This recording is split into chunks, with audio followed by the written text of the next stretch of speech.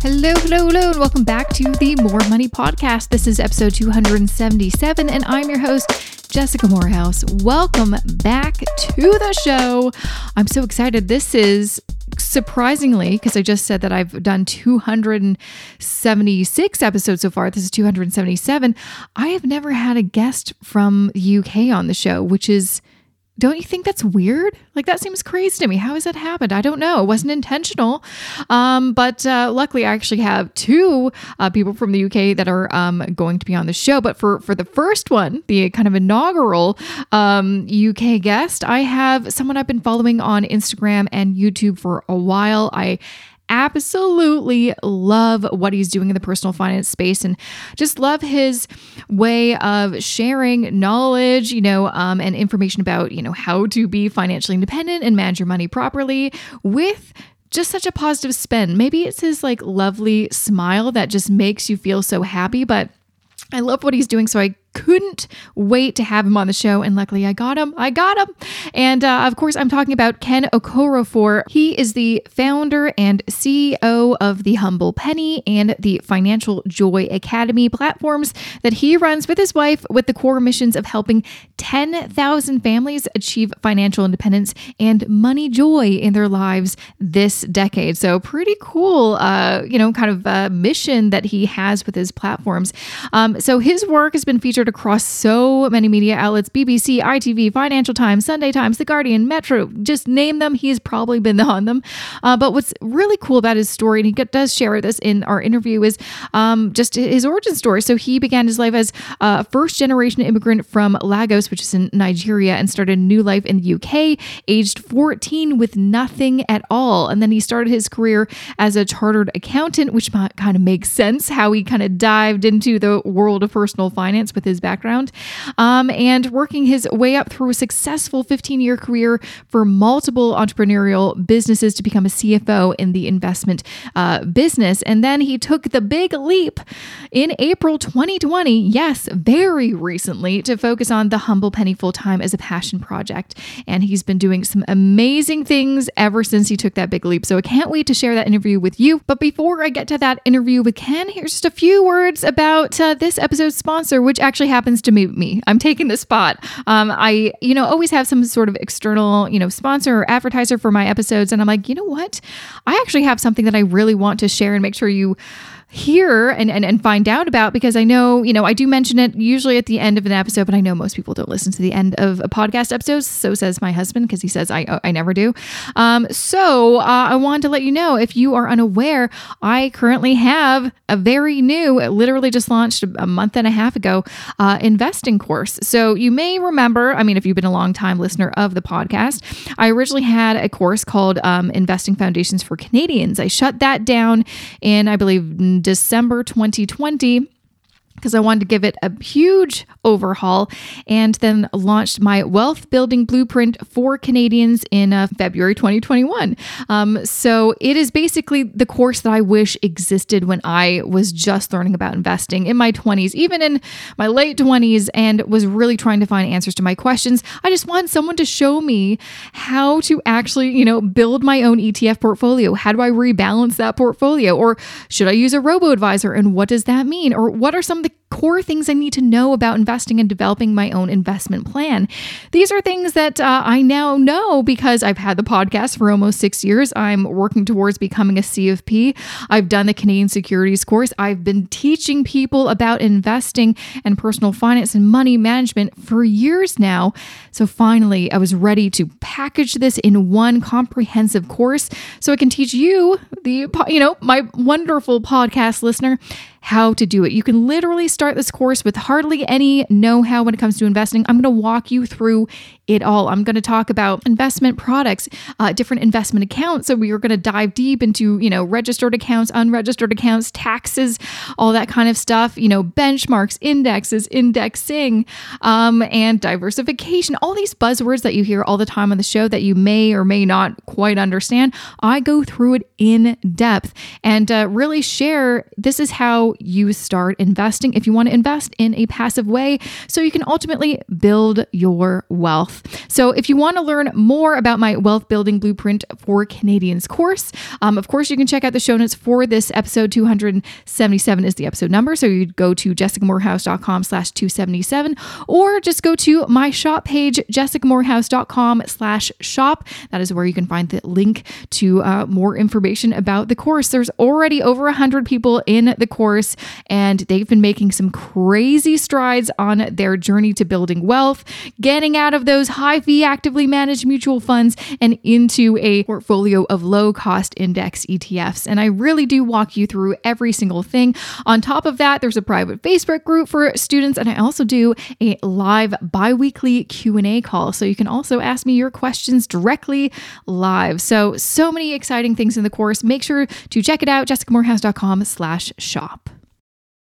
Welcome to the More Money Podcast, Ken. I'm so excited to have you on the show. Hey. Hi, Jessica. How you doing? Good. I'm a huge fan. I feel like I've been following you for a while, and a big first, I love the name of your brand, The Humble Penny. Maybe that's me being Canadian, being humble. I don't know, but I just love your brand. It really is so positive and brings a smile to my face whenever I see any of the content you put out. Amazing. It just makes me feel good, which, when you're online, sometimes it's hard to find those kind of voices that make you feel good, but also are educational. So bravo. Yeah. Thank you so much. No, thank you. Thank you. I mean, it was never really a brand when we started. We just came up, my wife came up with the name, and we thought, yeah, this sounds kind of good. It's available, for 99p. Let's buy it and start. Yeah. So it's interesting to see it becoming a brand and seeing people connect with it in a very different way. So when you started it, and you started it in 2017, what was kind of the goal of it? Was it just, let's start this just for fun? Or did you kind of have some, plans to maybe make it more than that?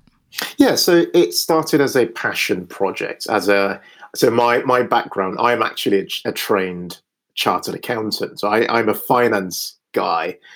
So I didn't think I had a creative muscle in me at all. So the blog was my way of saying to myself, I've seen all these people, these internet people making it happen, and they're doing these really cool, fun things.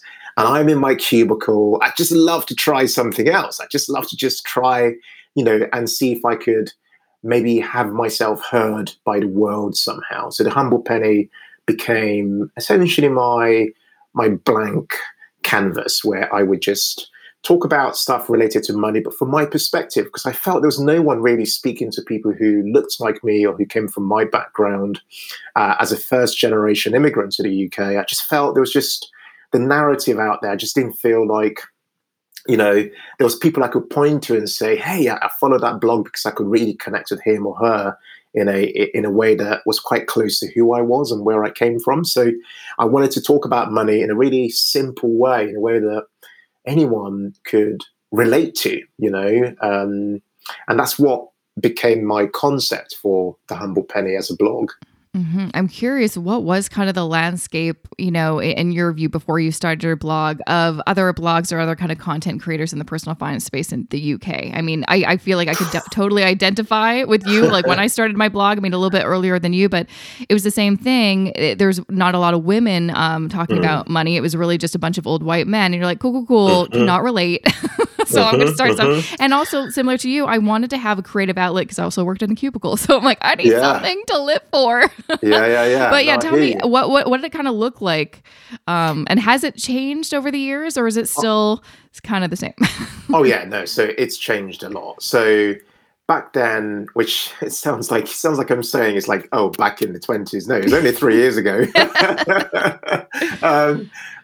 There were a handful of blogs that were, had been created by people who were of a particular demographic, and those blogs had a particular readership. And, there wasn't really, if I had to be really blunt, a blog that was created by a black guy who had a family, which was my situation.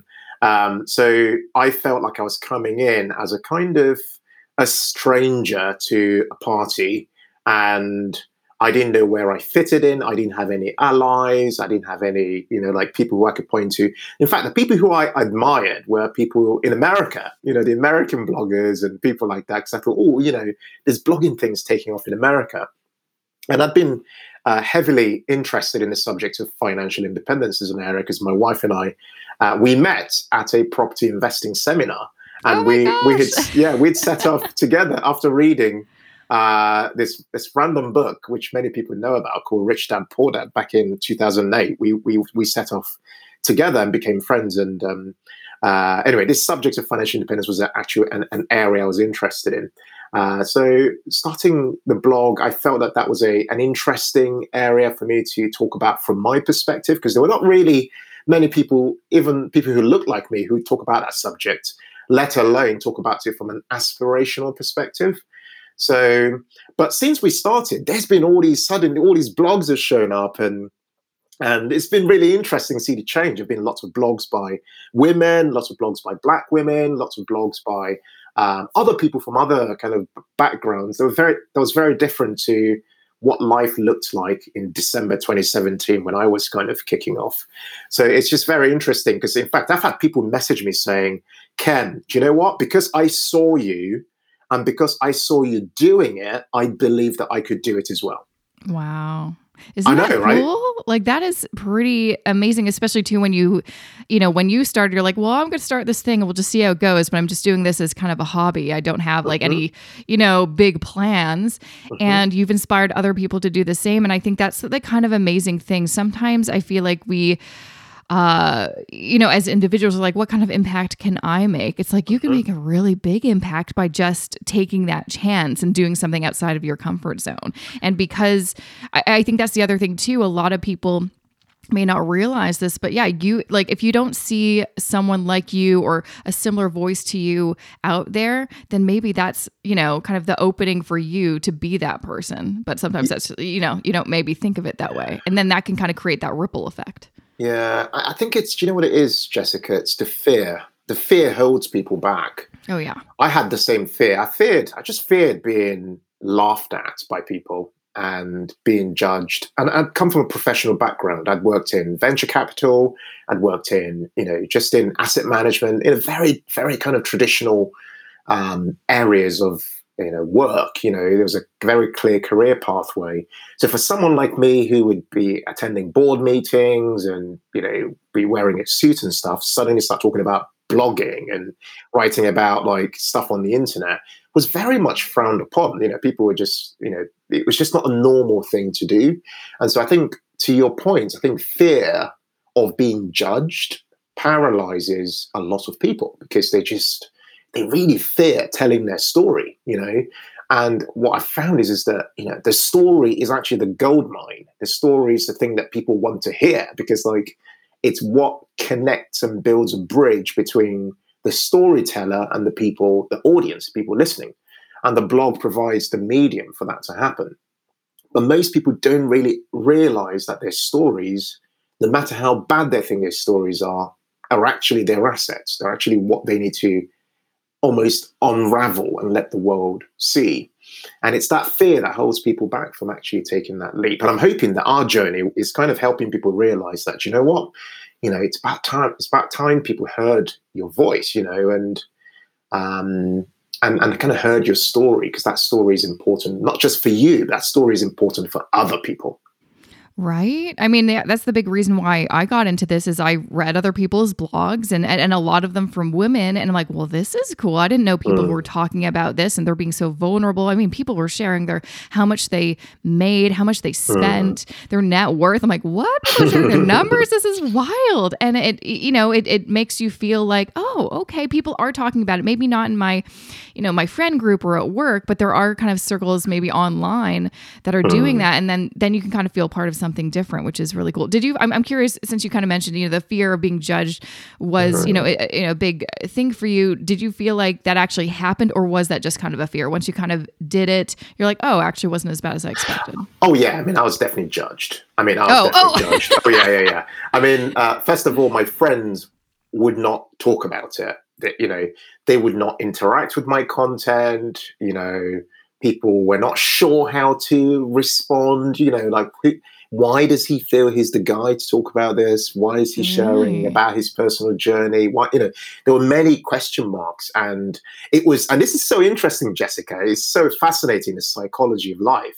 It's not until you start to have some success that people suddenly feel, oh, I now want to talk about it. They want to go, oh, I know that guy. He's one of my friends, or, we used to work together. He's one of my ex-colleagues, because I realized that people want to be associated with success, Jessica. Yeah. This is it. But where there's a question mark over what you're doing, when they're not quite sure if it's going anywhere, they are afraid to commit themselves to it. No, that's true. At least now you could be like, well, told you so. Well, I kind of feel like we're still at the inception stages. Although we're only 3 years into this journey, I kind of feel like, wow, there's just so much more ahead. And it's really exciting as to what the possibilities are. Yeah. So tell me, because it's for me, especially since I've been doing this for almost a decade, and it's been a bit of a slower burn for me to get to where I am. It's like it's been a journey. You've been able to achieve so much in such a short amount of time, which is amazing. Tell me a little bit about what kind of changed. Obviously, you started the blog, but now you have a YouTube channel. You have a huge audience now. You have, your membership program. Kind of tell me, how did things kind of evolve to where they are now, where now you're running your own business full time? Yeah. So it's very interesting. So it's interesting because when I started the blog was just a place where I wrote stuff down, and I started to really reimagine what a blog was. Having seen my, kind of call them American colleagues, or maybe Canadian people basically who were, who I was used to seeing their blogs, and some UK people who were kind of upcoming and things like that. I started to ask myself, like, what this whole idea of blogging, what does it actually mean beyond the creative pursuit? How can we turn this thing into a business, something that actually generated an income? How do we actually do it and do something? How do we take some risk with this stuff beyond just writing articles? How else could we monetize this thing beyond advertising and affiliate income? What else could we do? And in 2019, in the summer, around May 2019, my wife and I thought, we've been sitting on this idea for some time. We thought, how about we just try video? Why don't we just try something else, and see where it goes? But I had a huge fear, you see, Jessica. I've grown up being labeled as shy through my life. Yeah. And so, I had this thing where, I just didn't know how people would react, my story, not everybody, how would people take it? Would I be judged a lot on the internet? Would people write hateful comments, below videos? But then in the end, we said, you know what? We're just going to have a go. We're going to make one video. My wife said she was going to learn video editing. So we started learning video editing whilst I started to learn how to practice and record myself for a YouTube video. And we put the first video out, and it went pretty well in that it did not go viral or anything like that. But people did not, the world did not fall apart. And people responded fairly decently to the video. And so we then said, you know what? We're now going to turn this blogging thing into See the Humble Penny as a platform rather than as a blog. So the Humble Penny would become a platform that existed across different spheres. One of those spheres would be the YouTube platform. And so we made a decision to create one piece of high quality content per week, and then moved on to creating 2 pieces of quality content per week. And that became, I can tell you, the biggest change in building an audience, because the likability and trust happened so much quicker via video. And also, we were able to we reached our first 1 million views on YouTube so much quicker, because people were able to connect with us, and people felt like the way I explained things, they could understand it. It was very simple. I was able to break down complex topics into very simple ideas using very simple analogies. I was able to add humor, emotion, things that I struggled to articulate on a blog. Yeah. And plus, they could see me. And so they're like, oh, this is the guy. This is the guy. I feel like I kind of like this guy, or I'm not sure if I like this guy. That kind of, at least they could make a judgment. They could decide, And so it meant that people were reaching out a lot quicker. So many comments, so many emails. That's when we knew actually this thing could begin to take off in the YouTube platform. And it's been the best decision ever. The YouTube platform is single-handedly the one thing that moves the needle the most in our lives right now. And I kid you not, because you are almost see as you are in complete control in that you decide what you create, you speak in your own voice, you speak to who you want to speak to, and the YouTube algorithm does the work of promoting your content rather than me having to go and do Pinterest and do, work on organic traffic, which we still do on the blog. But the algorithm and the fact that we're building an authentic community on YouTube does the work for you. So the hardest part of actually creating on a platform like that is actually doing the creating. And once you're done, you're not spending so much time marketing the content, it markets itself. And so this became a huge game changer for us. And we got another big change was we got selected by YouTube for something called the Creator on the Rise Award. Ooh. And yeah, they reached out and said, look, our systems have told us that your channel, there's something about it that could really take off. So we're giving you this award as the Creator on the Rise. And that was in January 2020 as the Creator on the Rise. And we were like, wow, this is incredible. And they basically took our channel and put it on the homepage of YouTube for an entire day. And our channel grew on the back of that. Like they put it on like their trending tab or whatever. And that became a big thing. And so the biggest game change for us has been about staying consistent, being very clear on our messaging on YouTube and building an authentic community on that platform. And then there's other stuff that happened, which we can speak about later around the YouTube Black and, being selected by Google. Yeah, I saw that and I'm like, that is pretty cool. Tell me a little bit about that because that sounds so exciting. Yeah, it's crazy, right? So Google made an announcement in, I think it was last year, 2020, where they said they were going to fund, basically, they've got $100 million to fund black creators globally. And so they went on this drive to try and find creators globally who they thought had the potential to grow and have real impact in their communities and stuff like that, and tell positive stories about their communities. And we got chosen to be one of those 112 global creators from literally everywhere across the world, from Africa, from America, from everywhere you can think about, Australia and so on. We were one of those 112 people. And I never forget the phone call. We got contacted by them. They said, hey, come and meet us. Let's sit down and just have a chat about your channel. And they sat down and said, hey, we're writing you guys a check and we would love for you to join an incubator. We'd love to help you to grow your channel. We see a lot of potential in what you do. And that's a huge validation, Jessica, because for the first time we've been grafting, working really hard for like a year. And suddenly this comes about and they're like, look, we believe you can go so much further because you're seen as an authority on YouTube.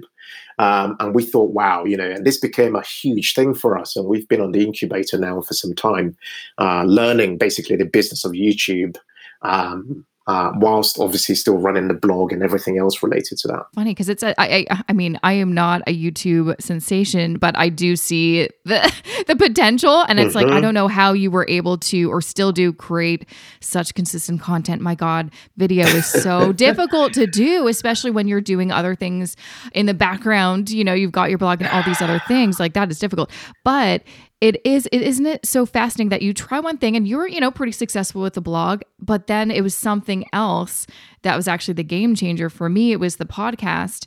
And it was something that like I'd been blogging for like 5 or 6 years at that point, and it like never really took off. And I'm like, should I just give up? I'm like, let's just try something new. But again, that fear kind of came in. What if no one listens? What if people hate it?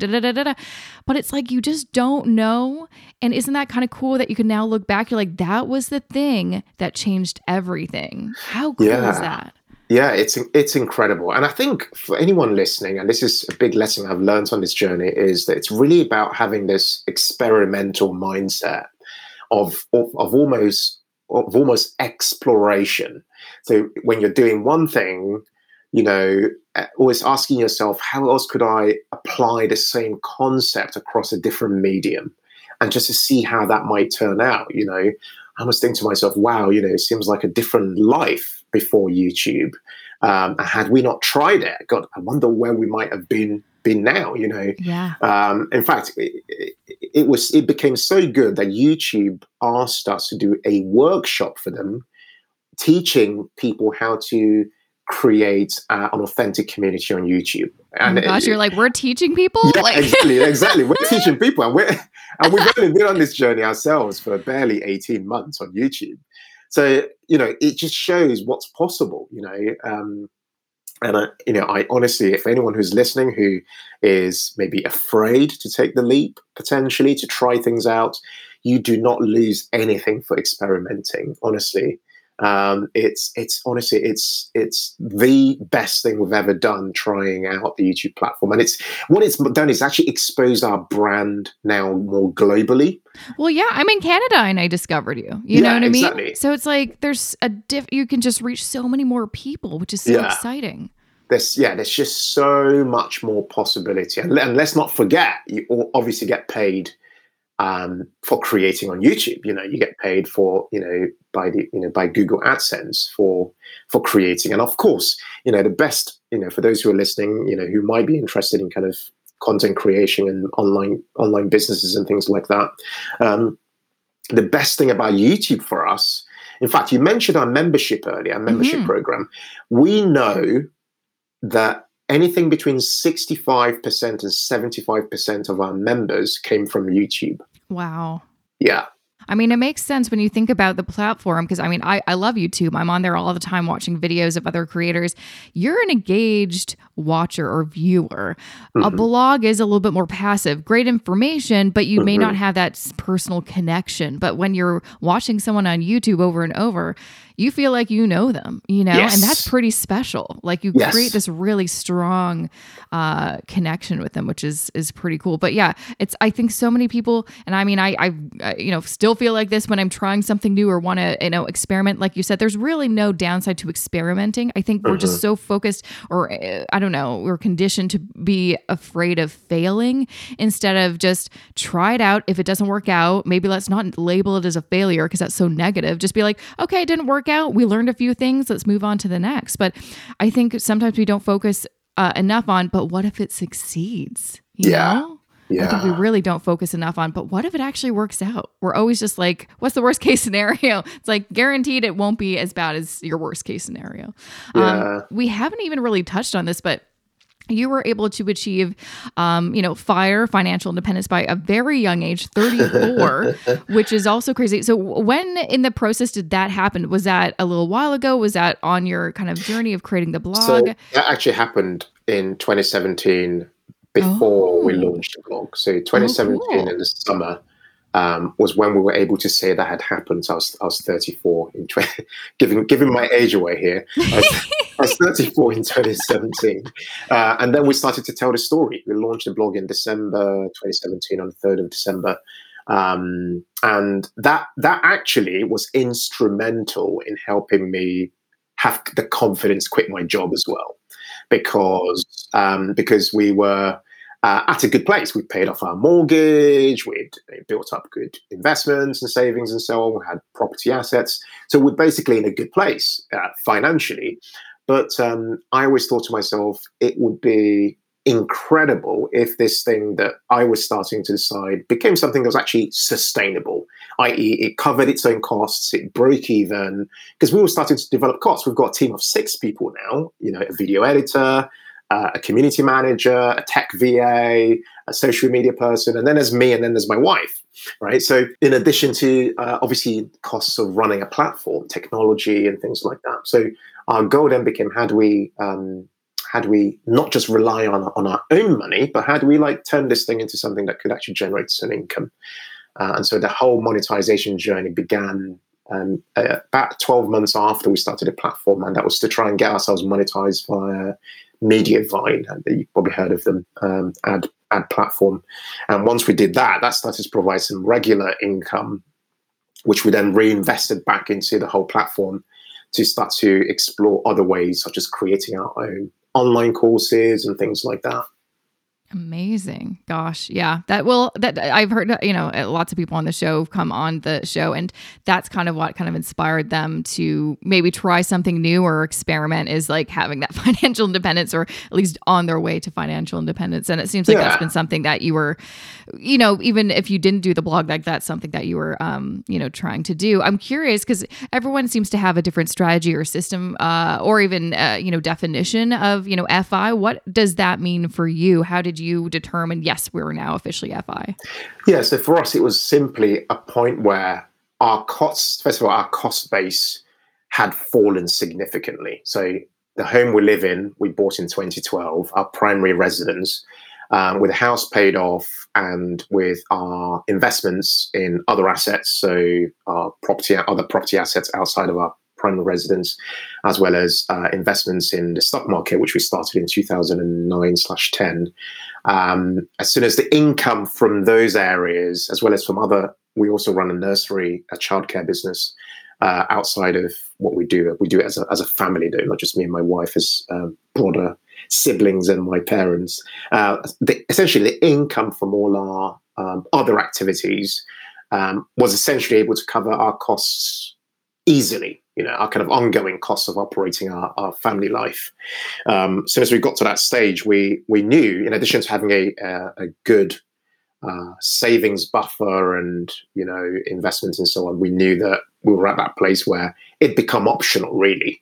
The big question mark really was, I've been building a career so far. I've spent the last 15, 16 years developing this career.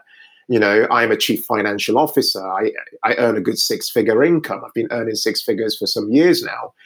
Should I carry on? Do I have a desire to carry on doing what I'm doing, working 60, 70, 80 hours a week? Or is there something else I could do, really, especially as my children were getting older? I've got an 8-year-old and a 6-year-old with my wife. Do I want to play a better role in my own personal life? Do I want a different life altogether? Yeah. My wife and I always did. I wanted to play more of a role as a father. I wanted to be more present. And also, I wanted to have a go at really doing the things I've been doing for years. Lots of side hustles, as immigrants to a country. And I don't know if you know much about how immigrants kind of get through life, but lots of immigrants kind of, start off with a focus on survival. And for me, that began with creating side hustles with family members, joint ventures, and things like that. So I've always been entrepreneurial, but I'd never gone away and done it fully. And so getting our finances in order, getting our money journey to a place where we were actually okay, we were not like, we didn't have abundance in income. We were in a good place financially, meant that we'd basically de-risked our lives to a large extent. It gave me the opportunity to decide, well, actually, this is now the best time. Essentially 2020 was a gift, Jessica, because I've been working these crazy hours in my day job, also working, putting in 20, 30 hours a week on my own side hustle on the side. And as well as being a husband, being a parent to 2 children, as well as homeschooling as a result of COVID. There's so much going on. That point was essentially a turning point when I thought, okay, this is it, enough of being afraid. Now is the time to kind of back myself and see where this takes me. Did you find it? I mean, it sounds like you were ready to make that decision, but were you, I don't know, worried about, I guess, leaving that career you've built up, or also even that salary? Was that a difficult decision to make? Or, looking back, you're like, no, it was an easy decision at the end of the day? No. It was extremely difficult. Yeah. Because, come on, who does not like getting a regular 6-figure salary every year? Yeah. Like I'd worked all my life to get to this stage. I'd taken professional qualifications. I'd done an MBA at the University of Cambridge. I'd worked hard to get to this stage, and this was the only identity I had. It was really who I'd become after about 15 years of working in the City of London in the financial services area. So to give that up was very difficult. In fact, I had anxiety. I was very afraid of giving that up because, you're used to in a particular date on each month, There would be, a paycheck coming in. You were used to having that, and that paycheck offered a specific lifestyle without you having to dip into your savings and things like that, So it's quite hard, but I also knew, given the buzz and the interest and the excitement and the impacts we were seeing with the Humble Penny, that, do you know what, this thing could potentially become. In fact, my brother said to me, this thing would become your legacy. Ooh. And I believed him. I believed him when he said that. And I thought, well, what if he is right? What if I gave up on this and I gave up on this legacy journey? Or what if he's right and I carried on and this became the thing that really changed our lives and changed the lives of millions? And that was the bet I had to weigh up. I had to weigh up, there's a good six-figure salary, then, and a good job, a secure job, well, secure-ish. Yeah, no job's really secure. Yeah. Versus the opportunity to really run something that I love, that could actually match my day job in income, and but would have the potential to have impact for millions. When I did that analysis, it became very clear. My wife said to me, "This is it. This is the opportunity. Let's do it." And that was it.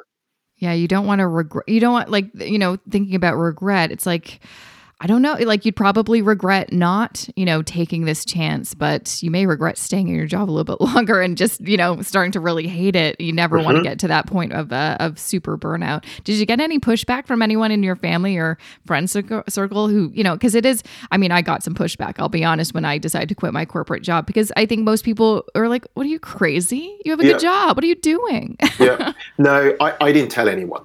Oh, that's a good strategy. Just don't tell anybody. Just do it. No, I didn't tell anyone. I just went ahead and did it. Then I called my mom, called my dad, and said, okay, this is it now. I'm running the business full time. And they were like, are you sure? I'm like, yep, we're doing it. And then I explained, this is where we are financially. There's potential in what we're doing. And, this is why it matters, And they understood, because I come from an entrepreneurial family, you see. Mum and dad. My mum, my dad, my sisters, my brother, everybody runs a business. I was the only one who had a normal day job. So for them, it was like welcoming back their son. Good. Yeah, no one in my family is an entrepreneur. Like no one in any part of my family. And so when I said, I'm going to start my own business, they're like, are you crazy? Yeah, I can we're see a that. family of employees. Stay at your job for 30 to 40 years kind of thing. And so is it, but you know what? For me, I got a lot of support from my husband, who's been self-employed since I've known him. So for like 13, 14 years. So that was good. And like you said, it's one of those things, you do it and you're like, I'm so glad I did it now. I wish I almost did this sooner, right? Yeah. So I want to kind of talk a little bit about your membership program, which I think is so awesome. Because I also kind of feel like this is also, my view. It's like, I don't know, is personal finance kind of a still a very niche kind of small thing in the UK? Are you kind of one of the leaders of it?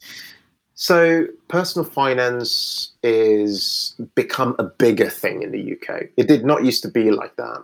So we are one of the, I'd say one of the key voices in this space here in the UK. So we launched in talk about timing, in Feb 2020, just before the pandemic hit in the UK, we launched a platform, a sister company called Financial Joy Academy at financialjoyacademy.com. And that name, in case anyone wondered, came out of our tagline for the Humble Penny, which is create financial joy. So we took the words from that tagline and created essentially this platform. And the reason we created it, and I'll tell you why, we had many people who would reach out to us, as you probably do, Jessica, who say, hey, can you offer me some mentoring? Can you offer me some coaching? I need some help. And then you say to them, this is how much it's going to cost, because, my time costs a lot of money. And they'll go, oh, that's actually pretty expensive. I'm not quite sure I can afford that. And then they disappear. And so my wife and I thought, well, actually, instead of not being able to help so many people who come to us, how about if we created something that offered them so much value, but at such a little price each month? So the price of a takeaway, people who buy, or order online on Deliveroo or whatever, on a platform where they buy food, whatever they spend, what if they use that to actually invest in their lives for the future?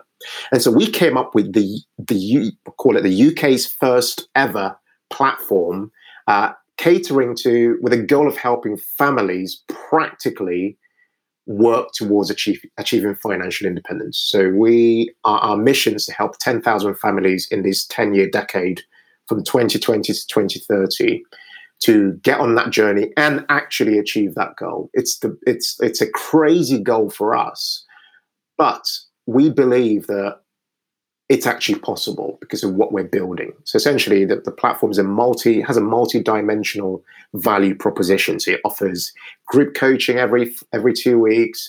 We have essentially all our resources. We've got about 30 different courses and action plans and things like that within the platform. It's actually an actual platform itself, which we built.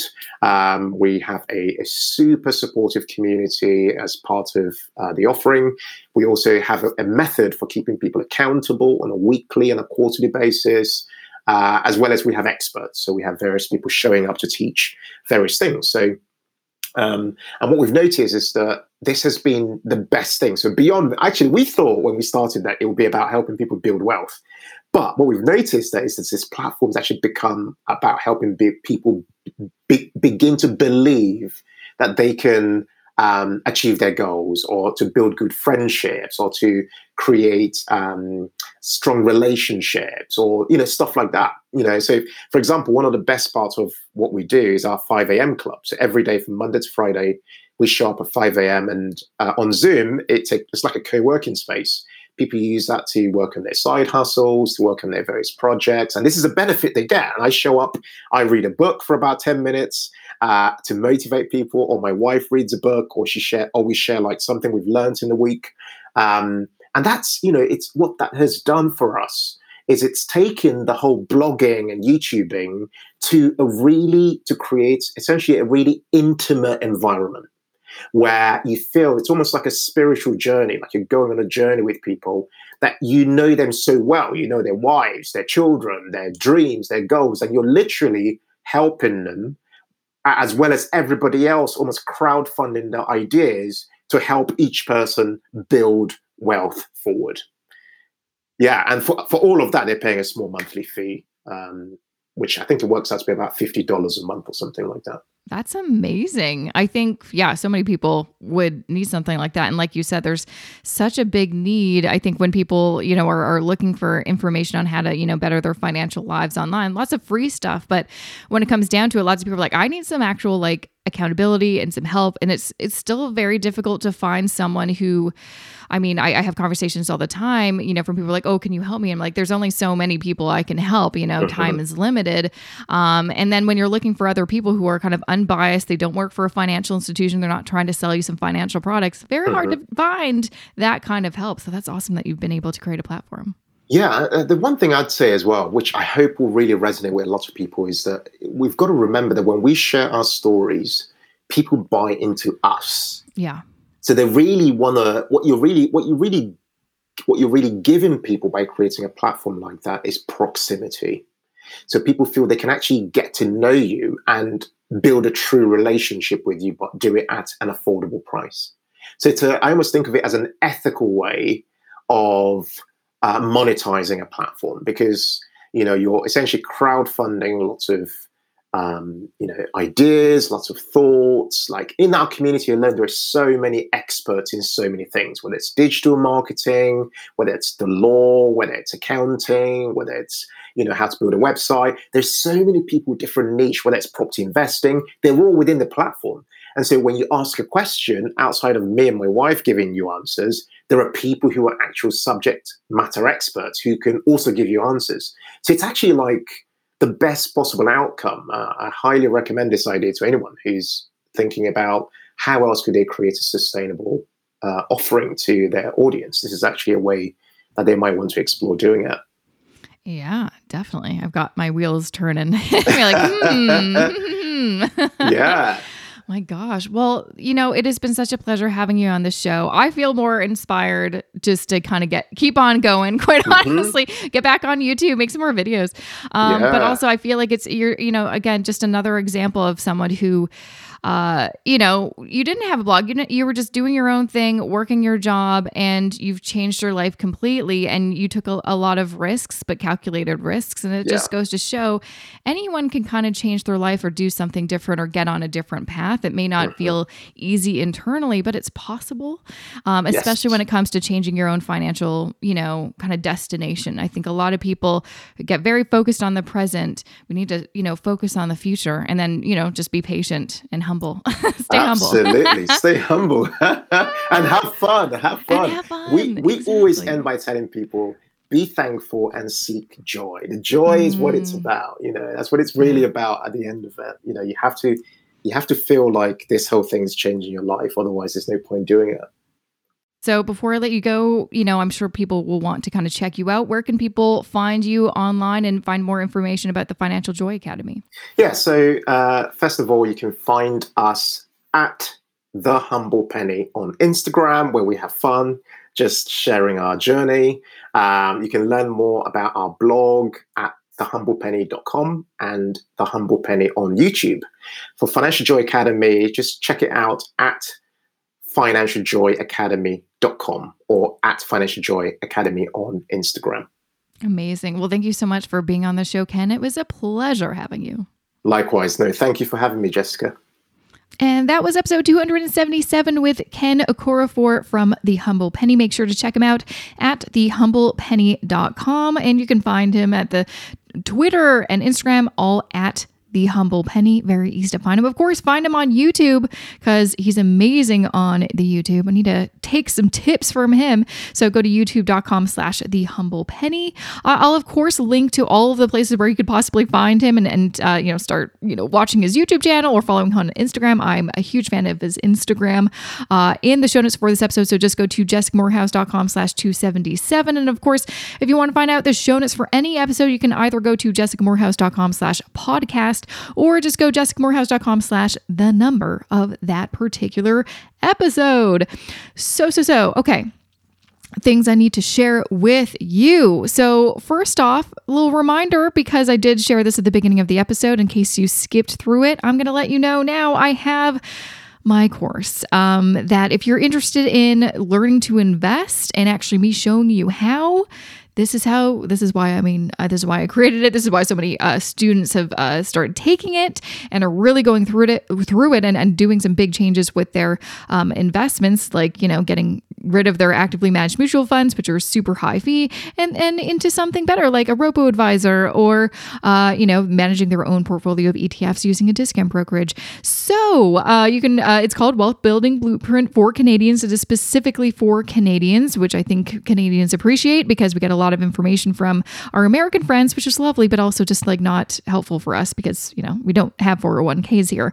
So I really do walk you through every single thing that you need to know to really feel confident about investing and get started and actually take action. That's the main thing. So you learn about investment types, capital markets, account types, investment planning, retirement planning, how to use a robo-advisor. I actually invest in 1, 2, 3, 4, 5, 6, 7, 8 different robo-advisors with my own money and show you exactly, like I walk you through it so you can see me do it. And I also go through self-directed investing, or DIY investing as it's sometimes called, and show you how to, buy an asset allocation ETF or make your initial contribution to your DIY ETF portfolio, or, make additional contributions and rebalance your portfolio, how to do all these different things to manage your own portfolio.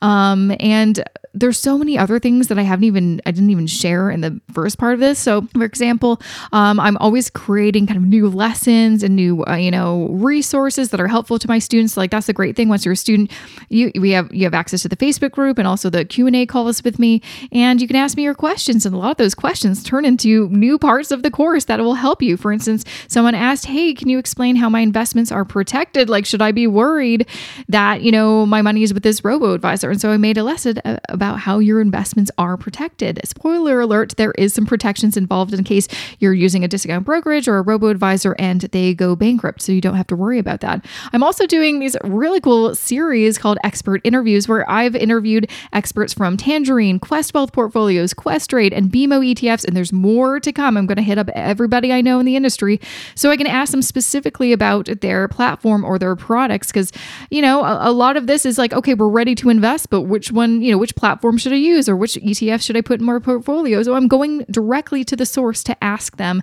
all the questions that you want to know. So there's so many amazing things in this course. So just check it out. You can find more information in the show notes for this episode, jessicamorehouse.com/277, or go to my shop page, jessicamorehouse.com/shop. So besides that, I also want to remind you, I am running my book giveaway, and, I'm going to be running it until this podcast season is over, which so far in my little calendar I have at the beginning of June.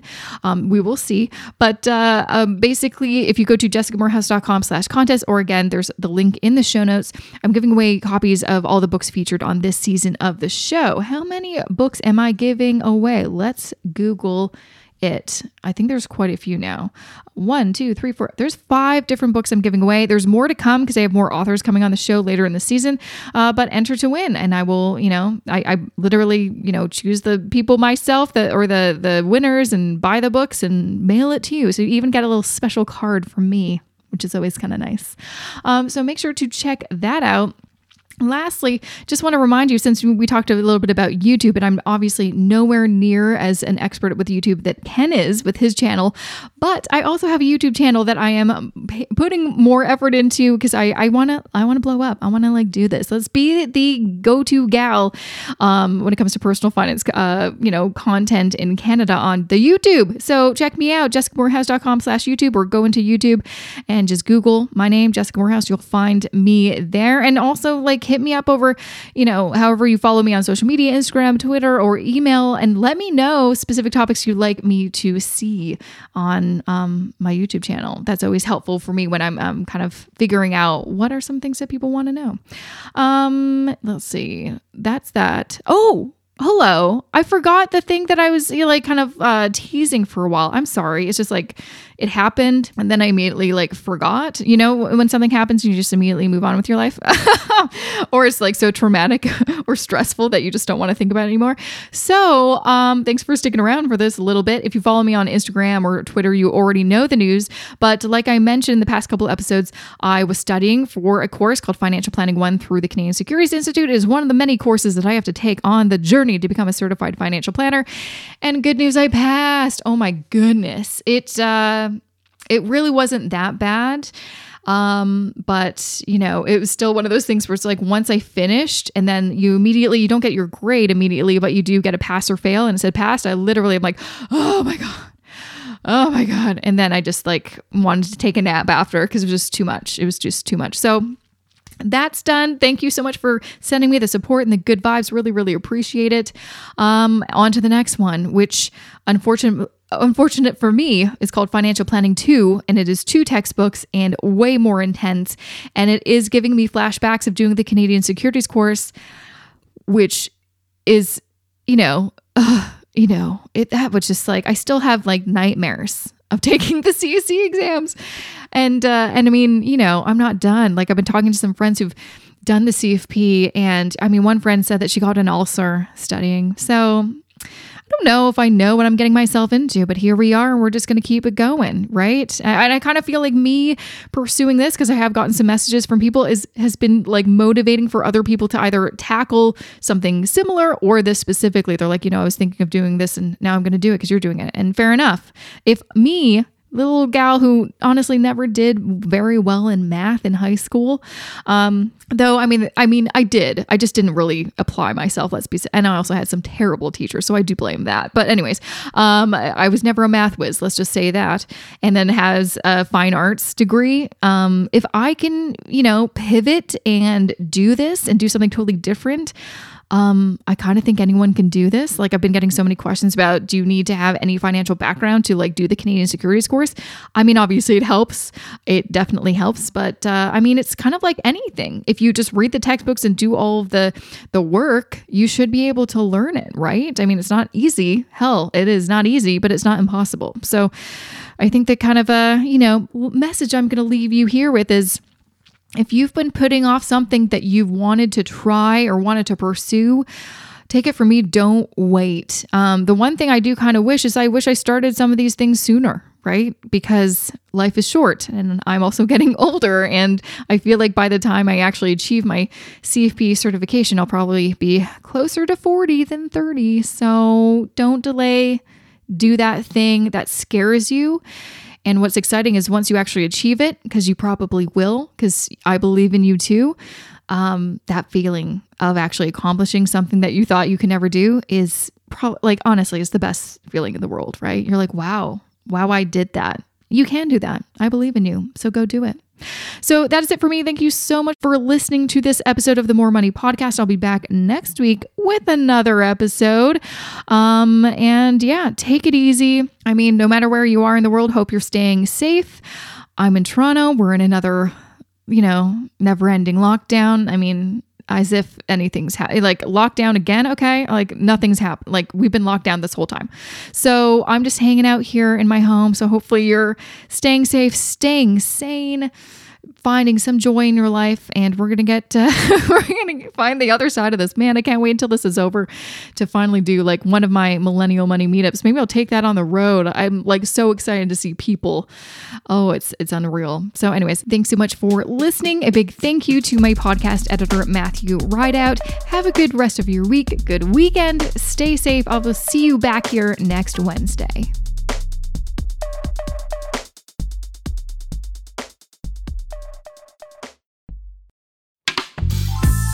This podcast is distributed by the Women in Media Podcast Network. Find out more at womeninmedia.network.